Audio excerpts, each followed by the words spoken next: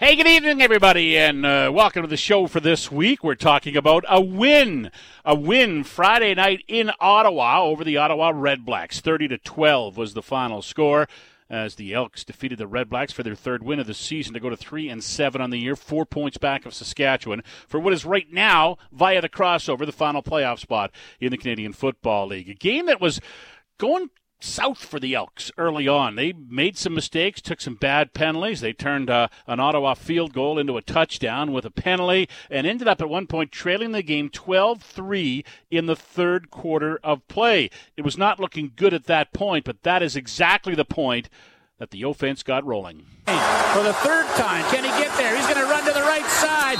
This time he's in, and they're up, Edmonton. Touchdown Elks. First touchdown of the game for Edmonton, and they draw a little bit closer. Kyle Loxley denied twice, finds his way into the end zone for the touchdown. Motion starts. Cornelius takes the snap, and sets up and throws, and to the 4, into the end zone. Touchdown Elks.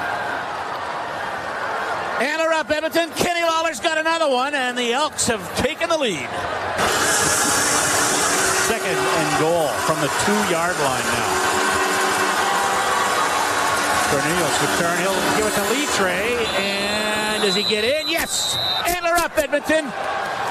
Litre has his first touchdown in green and gold, and the Elks increase their lead here in Ottawa. Taylor Cornelius takes the snap, releases to the end zone. There it is. Touchdown Elks. And Darrell Walker has his first touchdown since September 20th, 2019, when he was a member of the Toronto Argonauts. That's got to feel good for number 8-7. He's pumping his fist. He threw the football way up in the air and has been pumping his fist a couple of times. Darrell Walker, welcome back to the end zone.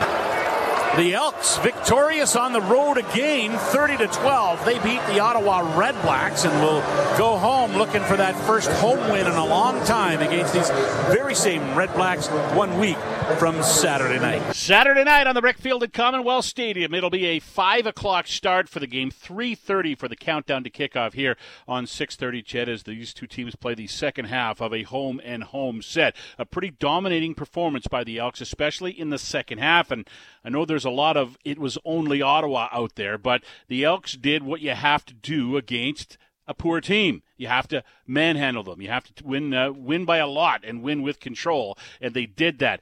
4 touchdowns in the game, 1 late in the first half that got the ball rolling, then 3 touchdowns in the second half on 3 straight possessions. The last of the touchdowns was scored by Darrell Walker, and as noted in that highlight pack, his first in a long time. He talked about it with Dave and I post-game on Friday. Oh, man, it was an amazing feeling, man. I'm just happy I was able to get in the end zone for the team and put up a very viable touchdown at the point in the game, and I'm just thankful, man. Like you said, it's been a while, but, hey, man, we've been keeping the ball rolling and trying to figure it out week by week, and tonight was the night, and I'm just thankful.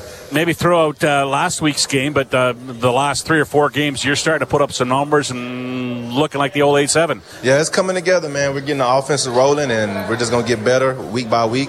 We just got to continue to keep capitalizing on every opportunity that comes our way and just making the most of it. Big win.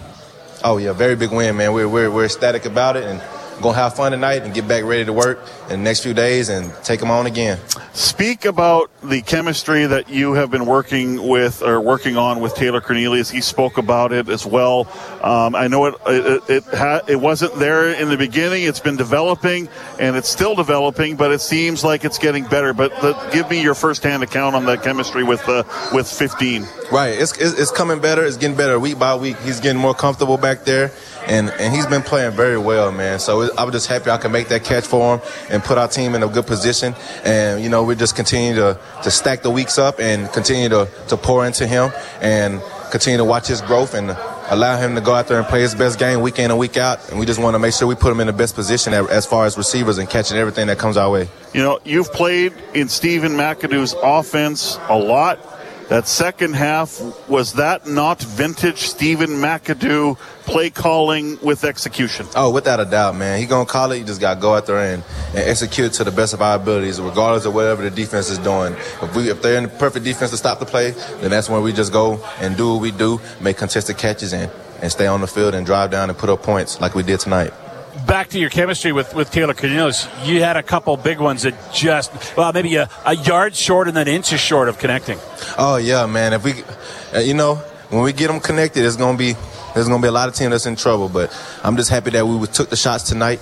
And, we didn't come up with the big play. But next week, it could be totally opposite. So just looking forward, get back this weekend. We're going to get back to it, get back to work, and figure it out for next week. First touchdown in almost 3 calendar years for Darrell Walker. He's been working hard to get there this year. Finally got into the end zone. It was an important touchdown for him. It was one that really sealed the deal for the Elks in Ottawa on Friday night. They won it by a count of 30-12. We talked about, we heard the pack of all those touchdowns being scored. One of them was scored by this man who joins us now. Ante Milanovic-Litre is on the phone with us here on the Elks this week. Ante, thanks for your time, man. How you doing? Hey, thanks for having me on. I'm doing well. How about you? I'm good. Thank you very much. Your first touchdown in green and gold on Friday night. How did it feel? It was a great feeling. It was an interesting game because you guys had that kind of slow start, and then you really revved up offensively late in the first half and into the second half of the football game. Tell me about how you kind of crescendoed in the game. Well, I think that the way the first half was going, there was a couple of misfires every now and then. I think that what we did in the first half really built into the second half. I know all the fireworks started going off in the second half, but I do believe that some mistakes had to be made in order for us to come out like we did. We made great adjustments, and it was just really nice to get that offense kind of being who we're destined to be, really. We hear so much talk about adjustments, and it was pretty obvious you guys made some at halftime because of the way you played in the second half. Kind of take me through what happened at halftime. How do those adjustments come into place? Walk me through that 12 to 15 minutes or so you guys are in the dressing room at halftime in Ottawa. Well, if you ever been in a CFL locker room at halftime, it's just you see coaches flying around, you see drawings getting pulled up and stuff. Basically, my own personal experience from that night was our coach, our running back coach, came up to the three of us, Malik, Tanner, and myself. Brought up the plays that we were liking for the second half, some of the things that we're going to get to. And it's just more like to kind of prime us to anticipate what could be called when we go hit the field again. But you never really know until you line up and see what the defense lines up in. And I think going no huddle was a great addition. Was it a tough week for you guys? You put so much emphasis on that Saskatchewan game, knowing how important it was in the standings, and your coach called it a playoff game and said we had to have a playoff atmosphere. You go out and you lose that game. Then you got to bounce back and still keep it going the next week, and you did a really good job at it in Ottawa. Was that a tough game to prepare for, and it was tough to kind of wipe the slate clean from the Saskatchewan game? I think every game is tough to prepare for. There's not a bad team in the CFL. We put a lot of weight into Saskatchewan, but that kind of effort and we take all our games with that same approach. This week we're going in with last week behind us, right? It's when that ball gets kicked off, it's going to be 0-0, and you can already see from Ottawa they're making moves. They're trying to find a winning formula themselves. So we got to be prepared that it's back to work again all together. And every week it's about, there's nothing more important than winning. All our effort gets geared towards winning. The hours we spend in the film room, on the practice field, in the weight room, that's all geared towards winning and nothing less. I want to ask you, how much fun was that second half, the way you guys played? I was just looking at the drives you had. A 7-play, 69-yard drive that took 352 off the board. A 10-play, 75-yard drive that took 526 off the board. And then an amazing 15 plays, 80 yards, 8 minutes and 40 seconds. There's lots of talk about the defense being on the field and getting tired, but I don't think offenses get tired, do they, when they're on the field and moving the ball like that? It's mostly just a lot of fun, isn't it? Yeah, I can't speak for other teams, but I know the Edmonton Elks offense, that we don't get tired ever. Yeah. we could be running marathons. We won't get tired. No, all jokes aside, I think that 15-play drive, like that was a very special drive. I mean, I don't know in the CFL game, I don't know how often you can see double-digit play number drives. But a 15-play drive, that's pretty remarkable, and I'm proud of the offense for being able to stay on the field that long. The circumstances that went into that drive too, it was just it felt like a lot of things going right.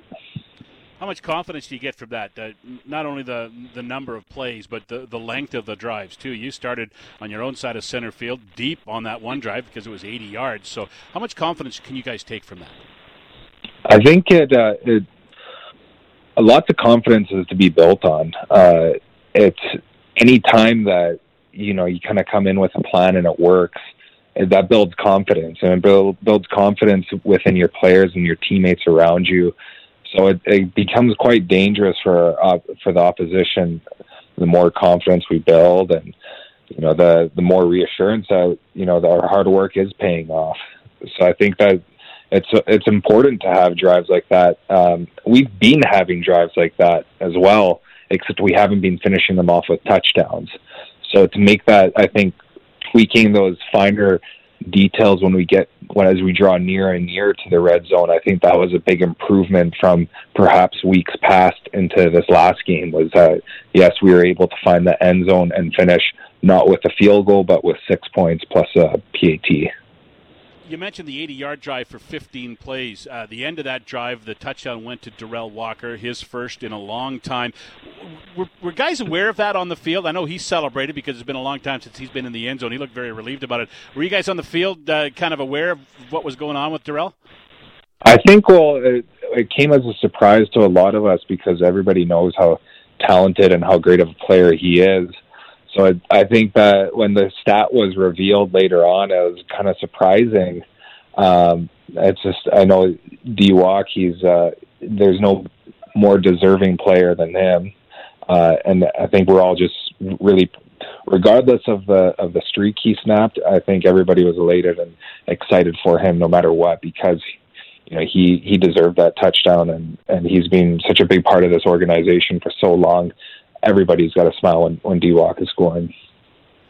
Elks running back Ante Milanovic-Litre joining us here on the Elks this week on 6:30. Ched, Ante, your last two games, 22 carries for 91 yards and a touchdown, 3 receptions for 15 yards in the last 2 games. How are you enjoying the role you've had? James Wilder Jr. is out, and he's been out for a long time now, and it looks like he could be out even longer. How have you enjoyed the role that you've been kind of thrust into, getting more touches on the football?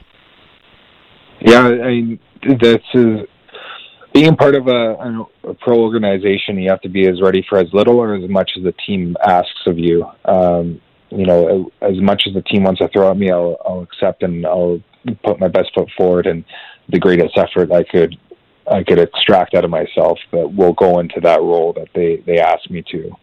So I think that even when James is in the picture, we miss James. James is a huge part of this organization. He does so much in the community, and we're all James Wilder fans too.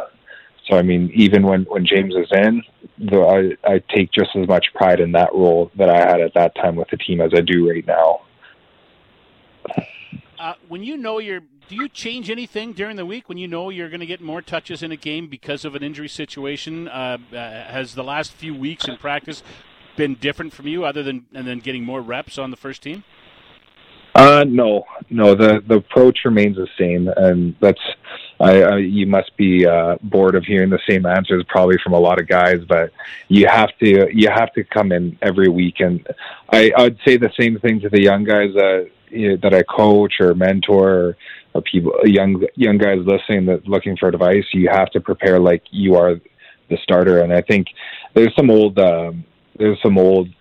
quotes or subtle lessons being taught, like you got to dress for the position that you want to have, and that's kind of the same thing that goes into football. Is you practice as if you have the position that you want or the role you want. So the preparation doesn't change. It's about a coach is asking you to do something and fulfilling it and going beyond expectations. So I got high expectations on myself, and I try to surpass those. Yeah, the old saying is you're one play away from being in the game, or you're one play away from being one play away from being into the game, and you never know when that opportunity is going to come. And if you're not ready for it, you might not get the next opportunity, right? So you got to make sure that you're ready to go when the chance comes. Exactly. I've had some good practice of that, and that's basically been the story of my own career. Really, there's been, even with when Tanner got hurt in Hamilton, that was me stepping into the game at fullback, and that's always something that you have to be ready for. Like, coaches ask you to be ready for. That might not mean you'll get reps in practice, but you take your mental reps at the end of the day when you review practice film and you go through the plays and stuff. So I've been casted into that position where the team is asking you to do something that you might not have practiced, but it's on us as all of us as pros to be ready. And Danny did a good job this week when he jumped in for Manny, and you see that quite often among the receivers and throughout the CFL, really. But sometimes it's a little bit more hidden, but it's really difficult to have to ask your players to learn multiple positions, but we got lots of guys like that on our team. You're working in the backfield with Malik Irons.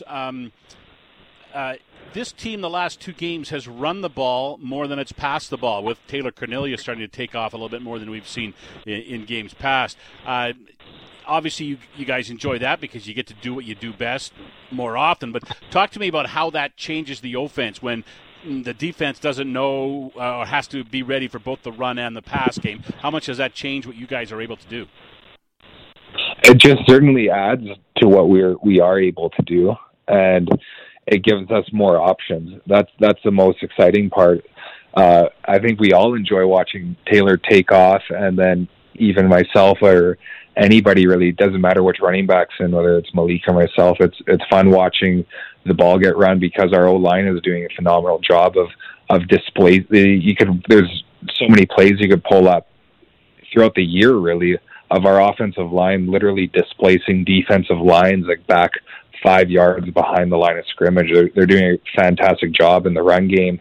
And then when teams start dropping 9, Taylor starts taking off, and he's making some incredible plays with his legs.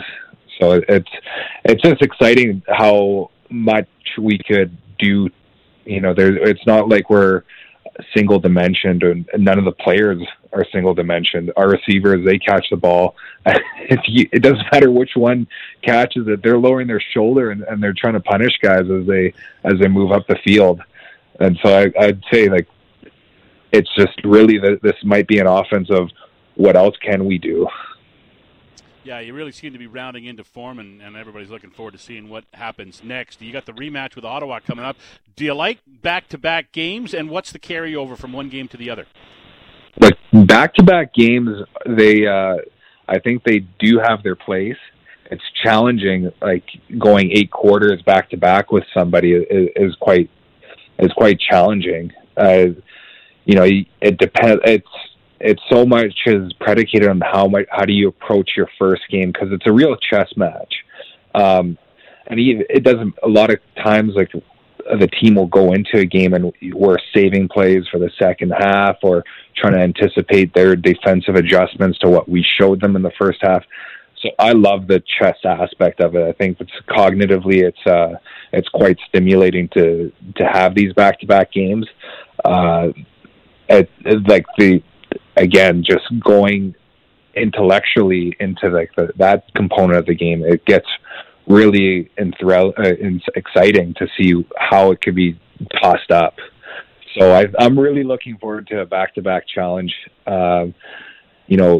We had Ottawa off a short week and them coming off a bye week, and we had Eastern travel. So it'll be really exciting to see what this game has in store for us, because Ottawa's going to make adjustments, and we got to build off of the things that we did successfully last time, and we also have to anticipate what they're going to do to counteract that. Indeed. Looking forward to it. Then we got another back-to-back after that, but that's to talk about from on another day. Ante Milanovic-Litre, appreciate your time tonight. Thanks very much. Thank you. Thanks for having me on, and looking forward to this week. All right, great stuff. We'll see you at the park tomorrow. That is running back Ante Milanovic-Litre of the Elks. More of the Elks this week when we come back.